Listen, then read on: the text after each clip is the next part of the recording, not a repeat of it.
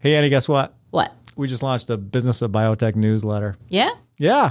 I know what you're thinking. What am I thinking? We don't need another newsletter. Yeah, I might have been thinking that. Annie, I swear on my grandpa's grave, you're going to like this newsletter. That's a pretty bold swear, Matt. Hear me out. It's monthly, only once a month. It's ad-free, and it's modeled after the Business of Biotech podcast. It's got the same insight from the builders of biotech that you see in the podcast. So what's not to like? That actually sounds like it doesn't suck. Pretty high praise, Annie. Check it out. bioprocessonline.com/BOB. Go there and sign up for this newsletter. You won't regret it. A few months ago, I set out to learn as much about computational biology and its myriad applications in biotech as I could. And on more than one occasion, that effort led me to a Zoom call with Matthias Alder. That my inquiry resulted in multiple opportunities to talk with Matthias made me happy. One, because he's a really great guy. And two, because while his company's drug discovery model leans heavily into proprietary structure-based computational methods, he's not one of these bombastic, over-the-top futurists who's all in on relinquishing science to the algorithms. Just the opposite, he's pragmatic and practical about the advantages and the limitations of deploying computational tools in an industry whose mission it is to save lives by injecting things into living human bodies. I'm Matt Pillar. This is the Business of Biotech. And on today's show, I'm bringing you a conversation with my friend Matthias Alder, newly appointed CEO at Gain Therapeutics. Matthias, welcome to the show. Thanks for having me, Matt. A real pleasure to be here and look forward to the conversation. It's a pleasure to have you. It's great to, as I said, we've talked on the phone or on Zoom here a few times, and I've enjoyed every minute of it. I really enjoy your conversation with you and your perspectives on this topic. And I'm glad we could finally get you on the podcast. Before we get into some of the particulars around what Gain is doing with computational, though, I want our audience to have a chance to get to know you a little bit better. So I want to rewind back to your academic days. You've got a couple of law degrees. One, I know you got a law degree from Miami, I believe, and there was one before that, right? Right.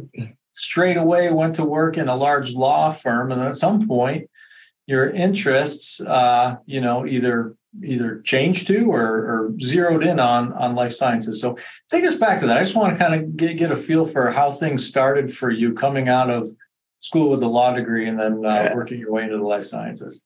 Absolutely. And it was, I'm originally from Switzerland. My first law degree was actually from the University of Basel in Switzerland. And so I went to the US, got some international exposure, came back to Switzerland and wanted to work in the international environment, having some, using what I've learned over that during the course of that second degree. And in Switzerland, you can go either into, insurance, banking, or pharmaceuticals. And so that's the choices, right, that you have. And more by chance than by choice, I ended up actually working at one of the large pharma companies in Switzerland as my first job in the legal field. And immediately I felt that thrill of working on something that's bigger than just creating the next widget, right? Or moving money around. What we're doing in our industry is really benefiting all of humanity in the end, and being part of that process, even as a lawyer at the time, I thought was really cool. Yeah. And so that's got me started. I then moved over to the US with my wife at the time, still is my wife actually, who I got to know when I was in the US for my postgraduate law degree. So she came to Switzerland, we moved back together in the mid-90s, and I joined that law firm by the name of Cooley, which was specializing on representing biotech companies. And that was a very conscious choice I made. I wanted to stay in the field and work with biotech companies, help them be successful. And so I developed a very extensive sort of deal sheet, transactional sheet, lots of M&A, lots of licensing deals, collaboration deals, that ultimately then led me to want to join the business as opposed to just being an advisor, and then jumped into my first company as a GC at the time, mid 2006, I think it was. Yeah. Mm-hmm. Yeah. So back in school, there wasn't necessarily like a focus or a concentration in life sciences. That kind of came after you left, after you graduated with you. Yeah. It came after, and in a way, much to my surprise, because the reason I went into law school was because my strengths weren't math or physics or biology, and so I had to choose a different path. But I always had an interest, and what I really felt interested in is the science, transactions and deal making. That was sort of how I came into being where I am today, and being able to take complex concepts and explain them in a way in layman's terms, which is actually helpful if you're not a scientist. You actually have to think through things in a much sort of simpler ways and more structured way. And that was really helpful. So I don't get lost in the weeds, but I can sort of step up and look at the big picture. Yeah, I was going to say, I've had enough conversation with you to know that you're probably not giving yourself enough credit for your ability to express the technical and scientific chops, because you do quite a good job at it. And I appreciate that. You did you did establish just through general counsel work and consultative work in the legal counsel space a pretty promising, what looked like a promising career there. At what point and why did you decide to sort of transition from the being zeroed in on the legal aspects to right. I think sort of the chief business officer, and then on up through the trajectory to your current role as CEO? Like, right. What was the catalyst for that transition? I wouldn't call it a midlife crisis really, but I was sort of in the middle of my career and looking at what I was going to do. I did really well. I was a partner at the firm, had a great client base, lots of interesting deals that I was doing. But in the end, it was essentially doing the same thing over and over again, always the same thing. There was not really a progression in terms of the professional experience I could have, because I was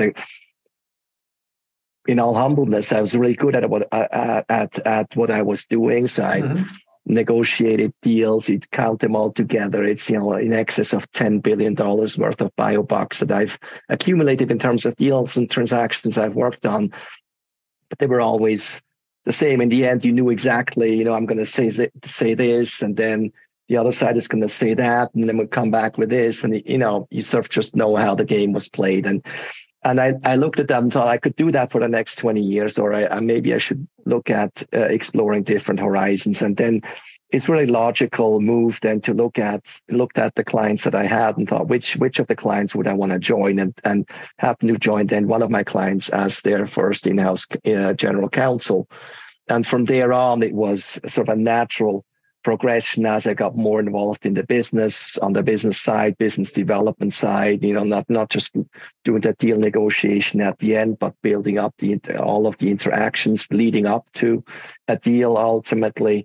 And also on the operational side, I became responsible in a couple of the companies I've been at for human resources, and built organizations from small, sort of 30 to 50 people organizations to 200, 400 people-sized organizations. So a lot of operational experience of what it takes to build a company, and along the way picking up,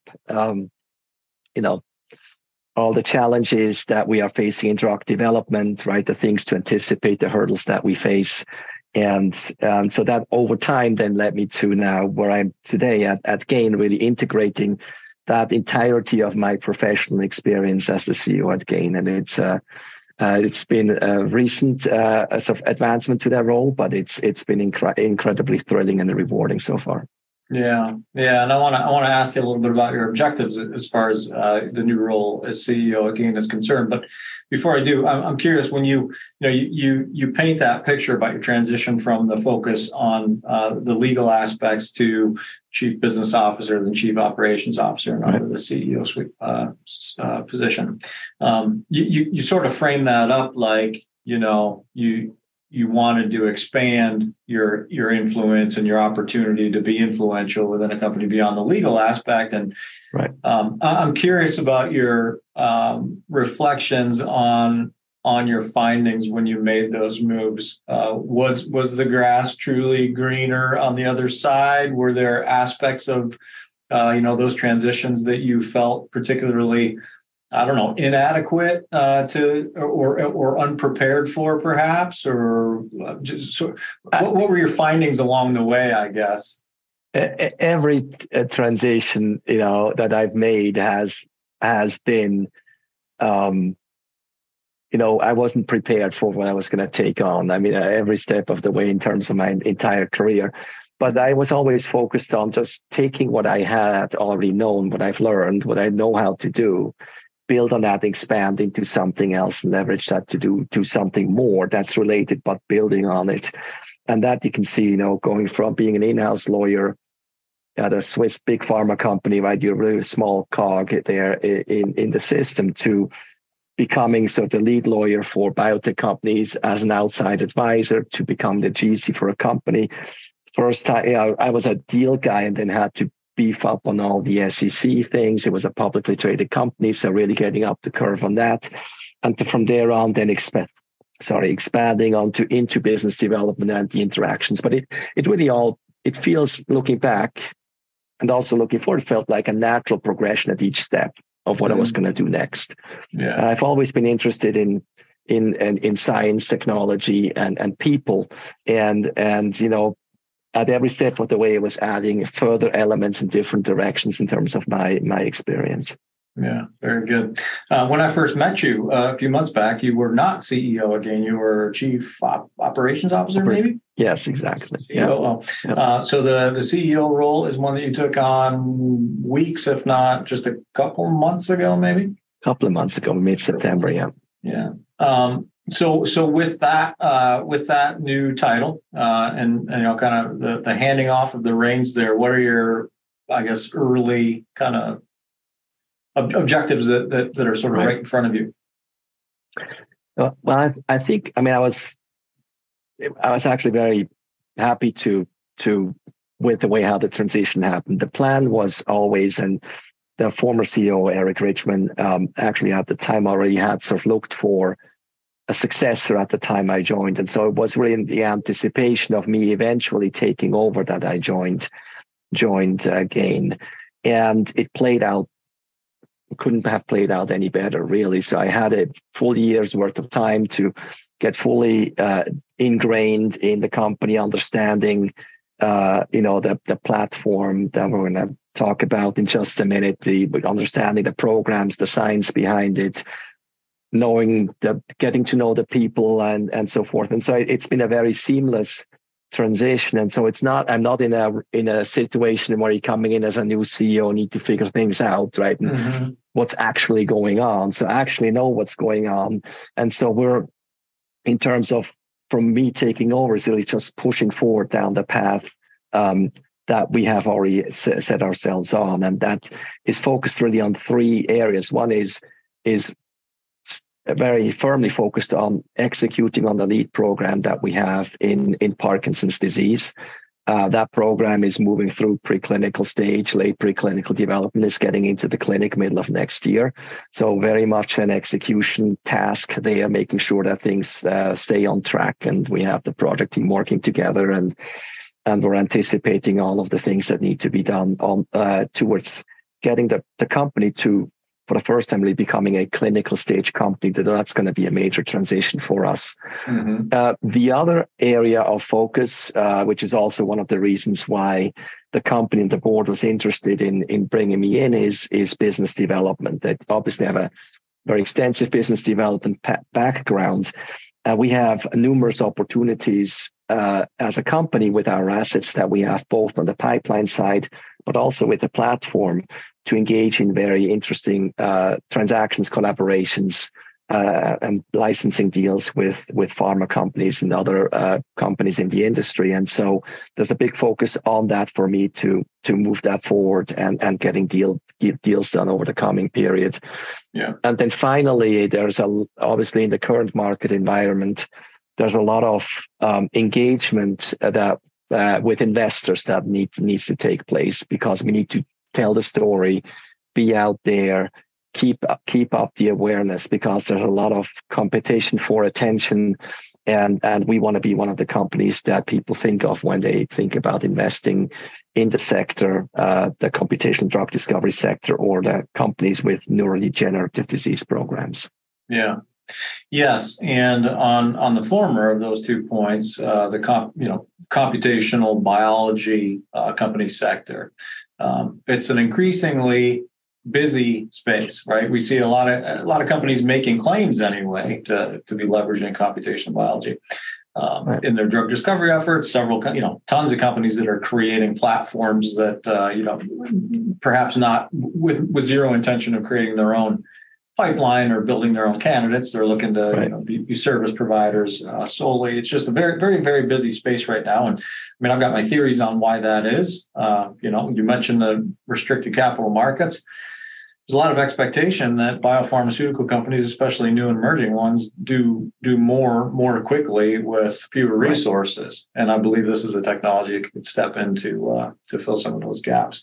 But again, your roots there are deep. You're a company who is not, I wouldn't classify you as one of these maybe academically rooted companies who is sort of having to take a step backwards and revisit where computational might fit within its structure. Gain, the computational approach is seated very deeply, right, at Gain. So I want to learn a little bit about that. Tell us, before we get into the platform itself, right? Theoretically, fundamentally, why is computational so central to Gain's approach?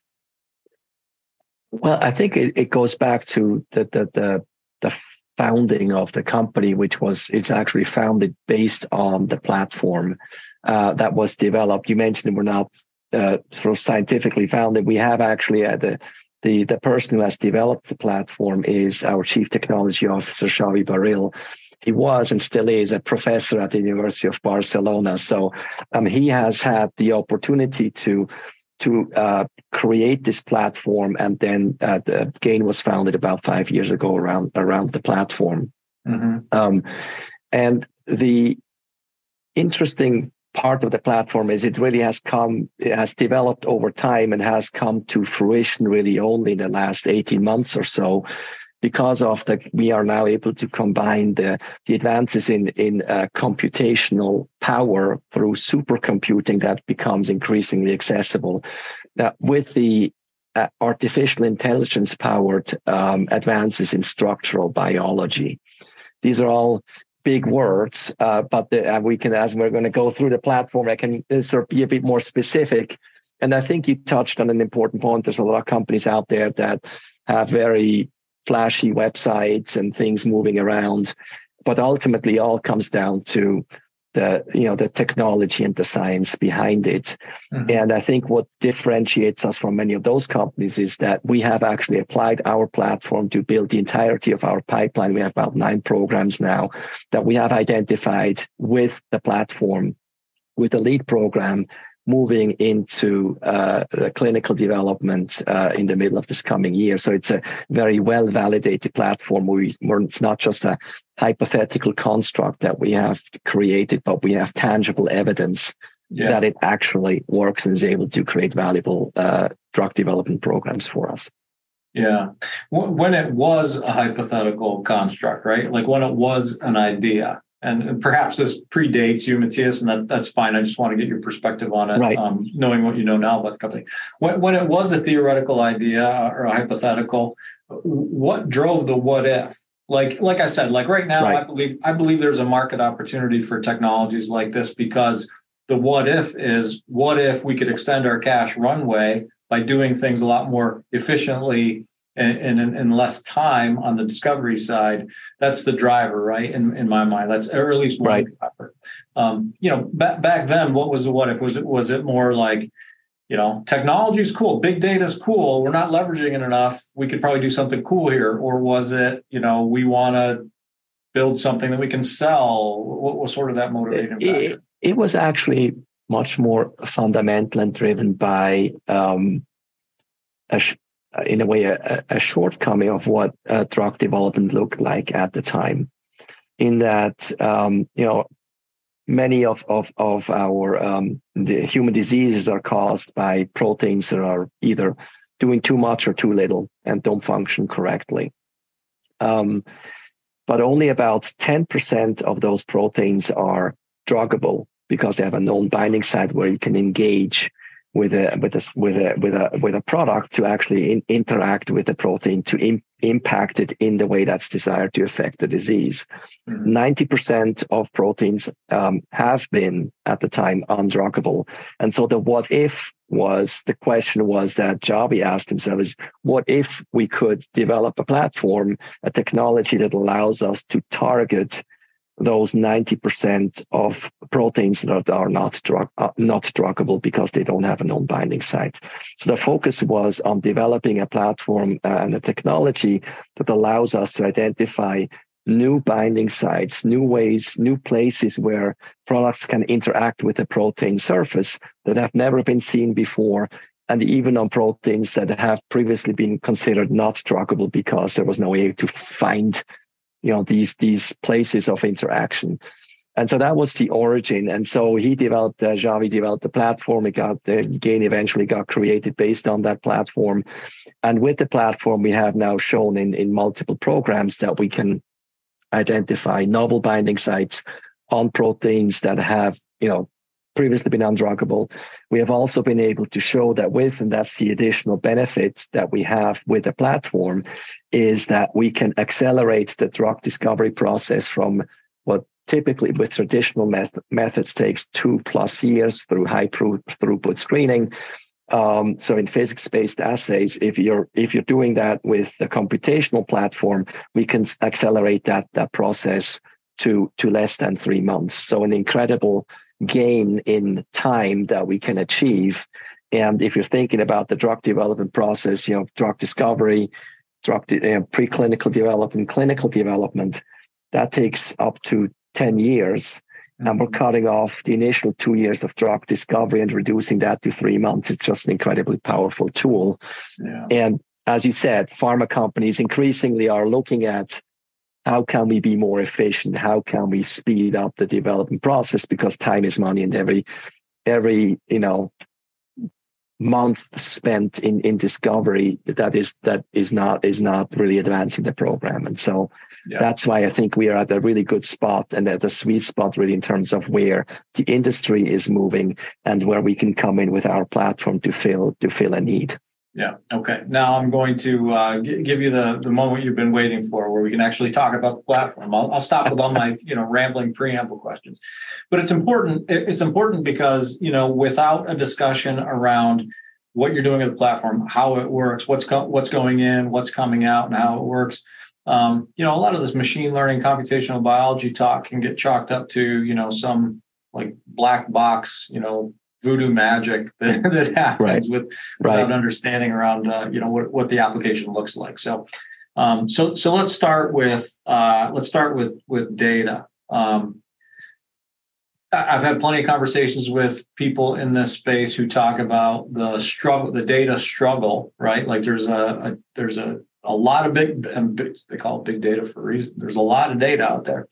And attempts to leverage like publicly available data or unstructured data from the cloud and myriad other resources have been met with challenge, because it's unstructured, because it's, because there are anomalies in the data. In your case, the data that's feeding the machine is proprietary. Is that correct? So let's start with what's going in the first place.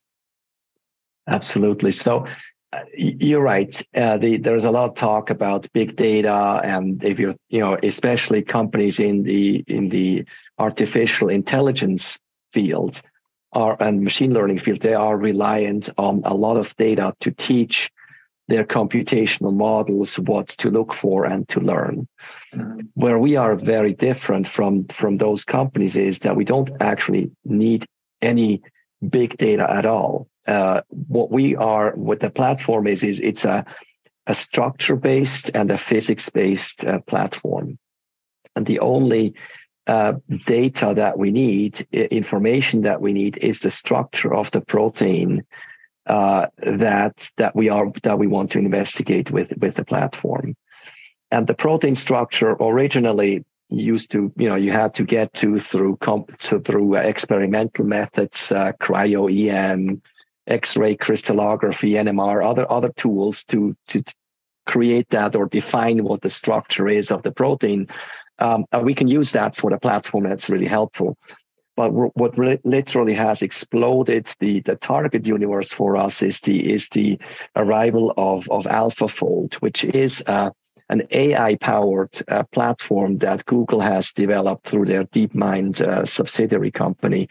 And with that platform, what we can predict the structure, the 3D structure of a protein from just a 1D oligonucleosequence. Mm-hmm. And so with that access to AlphaFold, which is an open source platform, we are using AI in a way, but it's not core to our platform. It gives us the starting point of what we need, which is the protein structure. Yeah. Once we have the protein structure, then we build that into the platform. It takes sort of 1 to 2 weeks for us to look at the structure, analyze it, build it into the platform. And what we're doing with the structure in the platform is interrogating the entire surface of the protein with small molecule probes, with organic molecules, to measure computationally the binding interaction, seeing where these small molecules go, how they interact with the protein surface, and we measure these interactions. Mm-hmm. And then we analyze the binding free energy of these interactions, and are able to categorize, identify binding hotspots. So where do most of the molecules go? We have multiple probes that we're using. Where do many of them go? What kind of where is that spot? Are there other binding hotspots around that? And do those hotspots sit in a sort of a structure, a fold where a product, a small molecule, can actually bind onto the surface of the protein. Yeah. And so we're able to use that platform. It takes 1 to 2 weeks to come up with that binding spot where we can find that will be suitable for intervention through with our molecules that we're looking at. Yeah. And so that's the first step. That's the first step. And I'm going to back up real quick with a quick follow-up question on step one, and it's early step one. What sort of guide rails or I guess what guides the decision around the determination of which proteins you're going to interrogate? That is very much driven by the disease that we're looking at, So as a company, we're not doing, strictly speaking, target discovery. So we're not trying to find new proteins and figure out what these proteins do in a particular disease. So we're relying on literature to review, saying, okay, this is a protein that plays a role. If it doesn't work, then a disease develops. And so we're taking that information as a basis to select our targets for our drug discovery programs. And so it's really based on work that other people have done, but it really gives us a leg up in terms of starting at a point that's already validated. Yeah. Okay. Thanks for clearing that up. It's an important point because you mentioned from the outset, you're like, we don't necessarily need big data, but if you don't put that caveat out there, like we're working with proteins that we already know are associated with a specific indication, you could get to a big, real big data situation real quick. Yeah. Right. When you're striving to excel in a new arena, the best guides are the ones already doing it well. The business of biotech brings those voices forward to help new and emerging biopharmas turn their innovations, like mRNA and cell and gene therapies, into clinical realities. Tune in and subscribe for insights on hiring, regulatory, and other need-to-know topics for biopharma leaders. The podcast is brought to you in collaboration with Cytiva. Check out their resources at cytiva.com/emerging biotech. That's CYTIVA.com/emerging biotech. So you took us through step one, sort of how the analysis and assessment takes place. Like, what does that analysis and assessment look like when it's potentially successful? We're going to say potentially successful because we're going to get to this part of the conversation. You don't run the algorithm and spit out a win. There's more to it beyond that, but you run the algorithm and you spit out perhaps a better indication that you're close, right? Right. Yeah. Precisely. So what the initial step in the platform where we're identifying a binding site does is we're running a molecular dynamic model. It gives us literally hundreds of potential binding sites on a protein. And what we do then is apply a proprietary patented algorithm to analyze specifically these binding sites. And in the end, after sort of a screening campaign on a protein, we end up with 2, maybe 3 potential binding sites that we believe have real value. Mm-hmm. And a lot of that is not just looking at numbers and, it's not like an app that spits out a result. A lot of that is also using the experience of the computational team and MedChem team that we have at the company who have been working with this platform for many years to understand the data and what it really means and understand what the binding pocket would have to look like to be a promising binding pocket and all that. So there's a lot of human assessment and analysis that needs to go into finding the appropriate binding sites. We end up with 2 to 3. We then run a virtual screening campaign where we're looking at knowing at an atomic level what the binding hotspots are within a binding pocket that we have found. We're looking for molecules that fit onto these binding hotspots and fit structurally into the pocket, the size of the pocket that we have. Mm-hmm. And we're running a docking protocol. There's other people who do that as well. As you mentioned, there are competitors out there who use some of the similar methods. But we have a differentiator again with our methodology that we're not only looking at how a molecule binds onto the surface, we also look at how much power it takes to pull it off. So an undocking protocol that we run. And that allows us to eliminate 80 to 90% of molecules that appear to be good candidates for drug development, but then turn out not to be binding tightly enough.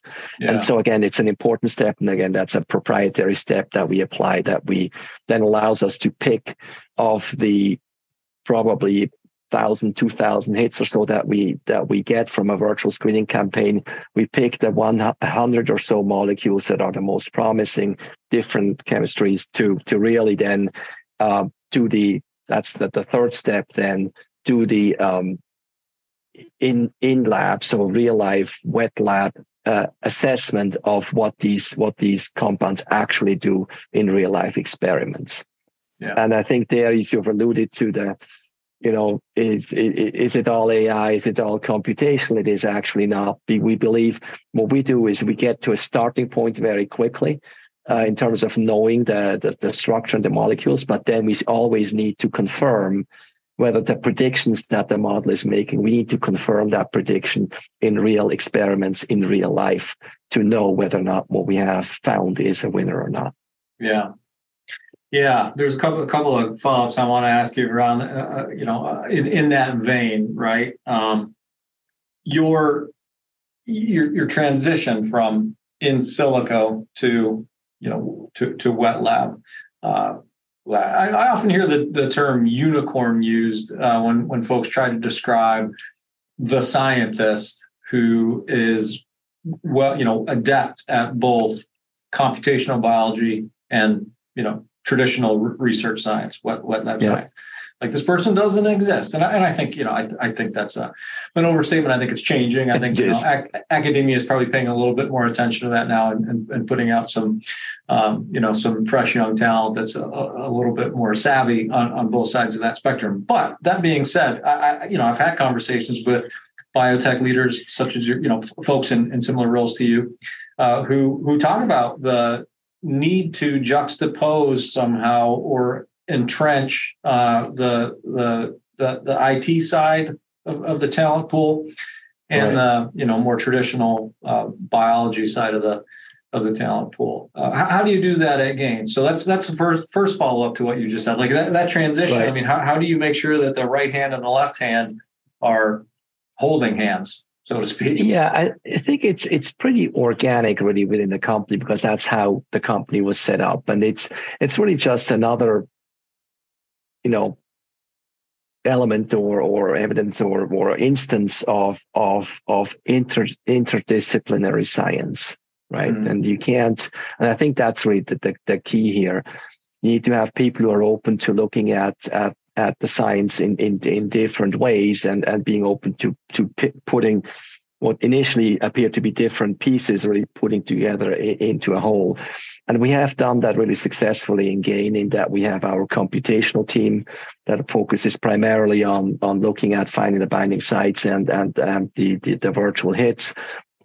They're sitting right next to our medicinal chemists, who then look at the structures that come out of the virtual screening and identify red flags or green flags, or ways to rescreen things in a better way. And they sit right next to our people who are in the labs, and when they write reports, they sit in the same office as the people who do the actual wet lab experiments in the labs that we have in that same location. And so it's just a very natural and integrated way how we're operating, which was always also why we think this is truly, it is a platform, even though they're different pieces that we are putting together here. It can only work, and it only works because everybody is working together in an integrated fashion. Yeah. The other follow-up I had was around the acknowledgement of the skepticism around machine learning. You were careful to say, like, we don't rely entirely on the output of the algorithm. We then take great care to take it to the wet lab and confirm or confirm or reject, right? Findings. Right, precisely. So I'm curious about your, even beyond just what's going on at Gain, what your worldview is on, or your vision for responsibly ensuring that what's happening in these in silico, activities is now and will continue to into the future translate into in vivo safety and efficacy.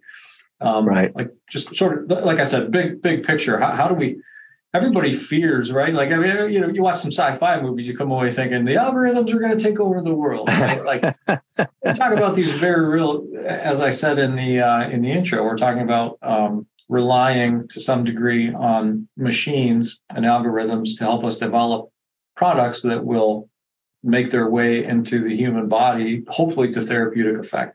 Right. How do we make sure that we're making that transition responsibly? Well, I think this is really so big picture wise, I think this is how we're using technology in the best way. It's really to aid and speed up, but not replace, the human factor in terms of what is required to develop a safe and effective drug. I mentioned, right, so the process of getting a drug to market, you have the discovery phase, the preclinical development phase, and the clinical development phase. And what we're essentially doing with our platform is taking care of the initial drug discovery phase. So we're getting to that through that very quickly, less than 3 months compared to 2+ years. And then the work really starts in terms of making sure that the molecule that we have identified, the drug, is actually effective and actually safe. And so we are from that point on going through the traditional process of drug development. So we're doing the in vitro models, the in vivo models, we're doing the preclinical talks, and then we're taking it into the phase 1 study and so forth. Mm-hmm. And so we're not actually trying to short circuit and take a molecule straight from in vitro into a human, where I think there would be a real concern about what are you guys doing? But it's really speeding up the initial phase, and which is already a huge value that we can contribute in this overall process. Yeah. Okay. So, one of the big questions I have for you is like, to what end are you experiencing success at Gain with its therapeutic pipeline? And you mentioned, I think a little bit ago, you mentioned that you got eight or nine candidates that have been, born of at least some element of your application of your own platform technology. So tell us a little bit about that. Just give us some color on, I guess, examples of where contributions from the platform have led to or lent to the clinical progress of your own internal pipeline. Right. Well, I think if you're looking at our pipeline, there is a significant block of that is in lysosomal storage disorders.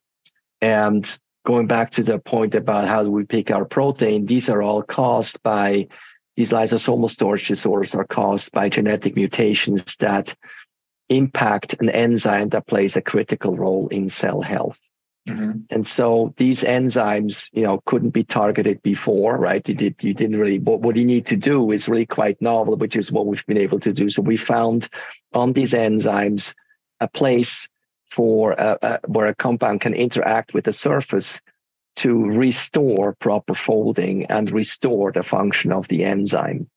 And that's a very unique approach that has really been enabled by our platform that allowed us to specifically look for products that actually have that effect that wouldn't have been otherwise possible. And as a result, we have been able to develop this very robust pipeline in lysosomal storage disorders. In terms of selection of the enzyme, we're actually can't take the credit for that. It was actually our scientific team was really smart about that, in that they picked for the program that we have in Gaucher disease, they picked the enzyme that is also responsible for about 14% of Parkinson's patients to start to develop Parkinson's disease. So it's the same mutation from that same gene that expresses that same enzyme that is misfolded, that plays a role both in Gaucher and in Parkinson's disease. And now, based on that, it has allowed it to expand our rare disease program into the much larger indication of Parkinson's disease, and that's the one that we're now taking into the clinic. And so, it's been really rewarding to see the thought that went into that, applying the platform, and now being able to reap the fruits of all that early smart thinking that the company has been able to do. Yeah. And as far as taking that Parkinson's candidate into the clinic is concerned, I'll also note for the benefit of our audience that work has caught the attention of some important players in that space and very influential players in that space. You're collaborating with the Michael J. Fox Foundation on that project, which is good company to have when you're moving into a space like that. It is really rewarding to have gained that support from the Michael J. Fox Foundation, and they've been a big supporter initially with a financial support to get the program progressing to where we are today. And at this point, we continue to work very closely with them on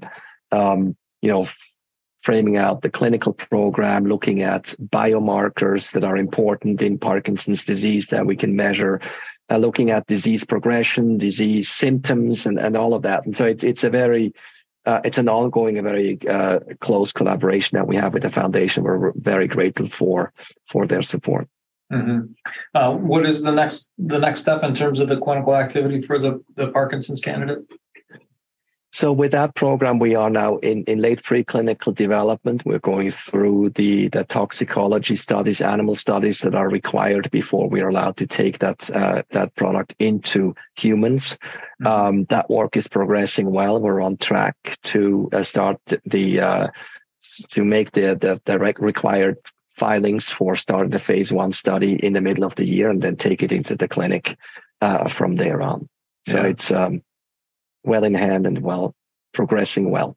Good. And as you plan that clinical activity, you just mentioned part of your work with the Michael J. Fox Foundation is around discovery of biomarkers and other things that indicate to me that perhaps there's an application. There's an application potential for computational approaches, machine learning, whatever it might be, on the clinical side as well. Whether that's efficiency in patient population identification, plenty of applications there probably. And you and I spoke briefly about this not too long ago. So I want to give you an opportunity to talk about what you envision or intend to do with these high-tech approaches as you move from development into clinical. And thank you for raising that. It's a very important aspect. Obviously, being a company rooted in on the computational side with our drug discovery platform, we are acutely aware and interested in exploiting these advances that really help accelerate or streamline or make increase the likelihood of success of a clinical program. And so we're looking at a number of platforms that other companies have developed, many of them using AI, big data to really suss out some of these disease aspects. That allows us maybe potentially to select, have a better patient selection in our clinical studies to ensure that we have the appropriate patients for the product that we are developing. The other aspects include looking at some more hardware-like tools that can play a real role in terms of wearables, looking at symptom progression or lack thereof in the clinical study. In Parkinson's in particular, there's now, wristbands and things like that provide ongoing measurements in terms of the locomotion impairment, the gait, and things like that we can apply in our clinical study to capture that data and make sure that we're making the right choices as we're developing the product in these patients. Yeah, very cool. Very exciting. And an opportunity for Gain to be on the leading, if not bleeding edge of some of the applications for that new technology. Very good. Yeah. All right. We're kind of running short on time here, Matthias, but I have at least one more big question for you that you may or may not be able to answer. And I don't want to put you on the spot. This is the one that makes the investor relations and public relations people a little bit nervous. But when I reflect on what Gain is today, what it's come from and what it's become today, I see this company that's built a platform that in and of itself is a valuable, product, right, to the life sciences community, to the pharmaceutical and biopharmaceutical community. And a lot of companies that are trying to do that. You take that CTX platform that you've developed, and you can just say that's what we do. We offer that as a service even to other pharmaceutical companies. But I also see a company that's developed a pipeline and is making significant preclinical progress, has plans to go into the clinic next year. And I know that there are multiple answers to this question, but what's the end game for Matthias's vision for Gain Therapeutics? Do you want to be a service provider / therapeutic developer? Do you want to be a pre to early clinical developer and then sell off assets? Do you want to develop stuff that goes all the way to the commercial finish line? Like, what's sort of we always talk about begin with the end in mind. Is there an end in mind for Gain? Well, sort of tongue in cheek, I would say you said it, all of the above. The way I think about Gain is really we have two asset buckets that we can leverage. One is the pipeline that we have generated with the platform. And there we have a lead program in Parkinson's disease moving into the clinic. We have follow-on programs. And that provides both the opportunity for intrinsic value creation by developing these products and creating more evidence that they will actually work and creating more investor confidence in what we're doing there. But they also provide an opportunity for partnering. So as a small company, it's very clear that we're never ever going to be able to develop all 9 programs in parallel and take them all the way to market. And so we are very active in looking at engaging with potential partners in the pharmaceutical industry to take licenses and engage in collaborations with us, which then helps generate non-dilutive cash inflow for us from license revenues and things like that. So we're looking at the pipeline from both angles there.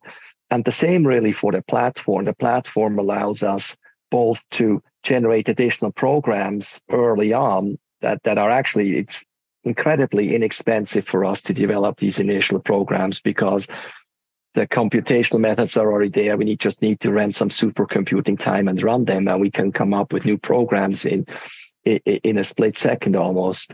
But we're also looking at the platform from that angle in terms of should be valuable and is valuable to, the pharmaceutical industry, to potential partners who may want to engage in discovery collaborations with us. If they have a protein target of interest that they haven't been able to find anything to work with, we can actually take that protein, run our platform, and spit out at the other end a product that then that partner can take back and develop themselves. And so again, there it's inherent value creation as well as value creation through collaborations, and we're pursuing all of these aspects in parallel. So from my perspective, we're incredibly well positioned with the company, with Gain, to take us forward and through this very turbulent time that we now see in the capital markets, and that has an impact all across the industry. But with the assets that we have, the opportunities of value creation that we have, I'm very optimistic about what we can achieve with our team here at Gain in terms of progressing the company to the next level. Yeah.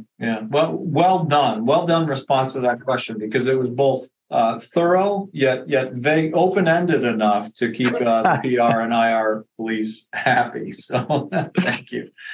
What haven't I asked you, Matthias, that is central to the story? What should I have asked you that I did not ask you? Well, to me, we're in the biotech industry, and I mentioned that before, right? The reason we're here and the reason we're doing what we're doing is to develop new therapies for patients in need. And we haven't really spent a lot of time talking about our Parkinson's program, but we are really excited about what we have there. Because with our approach, we are essentially correcting an enzyme that is a protein in the body that's not working right. And because we are correcting that enzyme, we're able to restore the healthy cell. So it's a very sort of fundamental approach that we are pursuing. So we're creating with our product, we're creating a healthy cell, which then that cell survives longer. And that happens specifically also with dopaminergic neurons. So these are cells that produce dopamine, and the lack of dopamine in the brain ultimately causes Parkinson's symptoms.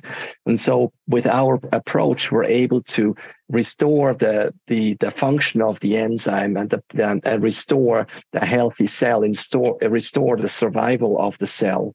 And as a result, restore the production of dopamine in the brain.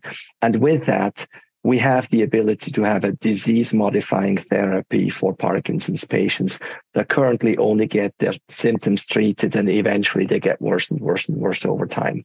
Yeah. And so having the opportunity here with Gain to be at the forefront in a very severe and significant disease and for doing significant work for patients in need, that's what it's all about. And that has us, getting up every morning and going to work and looking forward to really progressing that program into the clinic and into patients to provide that benefit, and look forward to that. Yeah, the coming years to achieve that big goal. Yeah, definitely. And I guess it's important to point out, you probably already did, but just to sort of reinforce that that activity that happens at the enzymatic level is it's done without any genetic modification. It's after the genes that work. So I think I'm not necessarily an expert.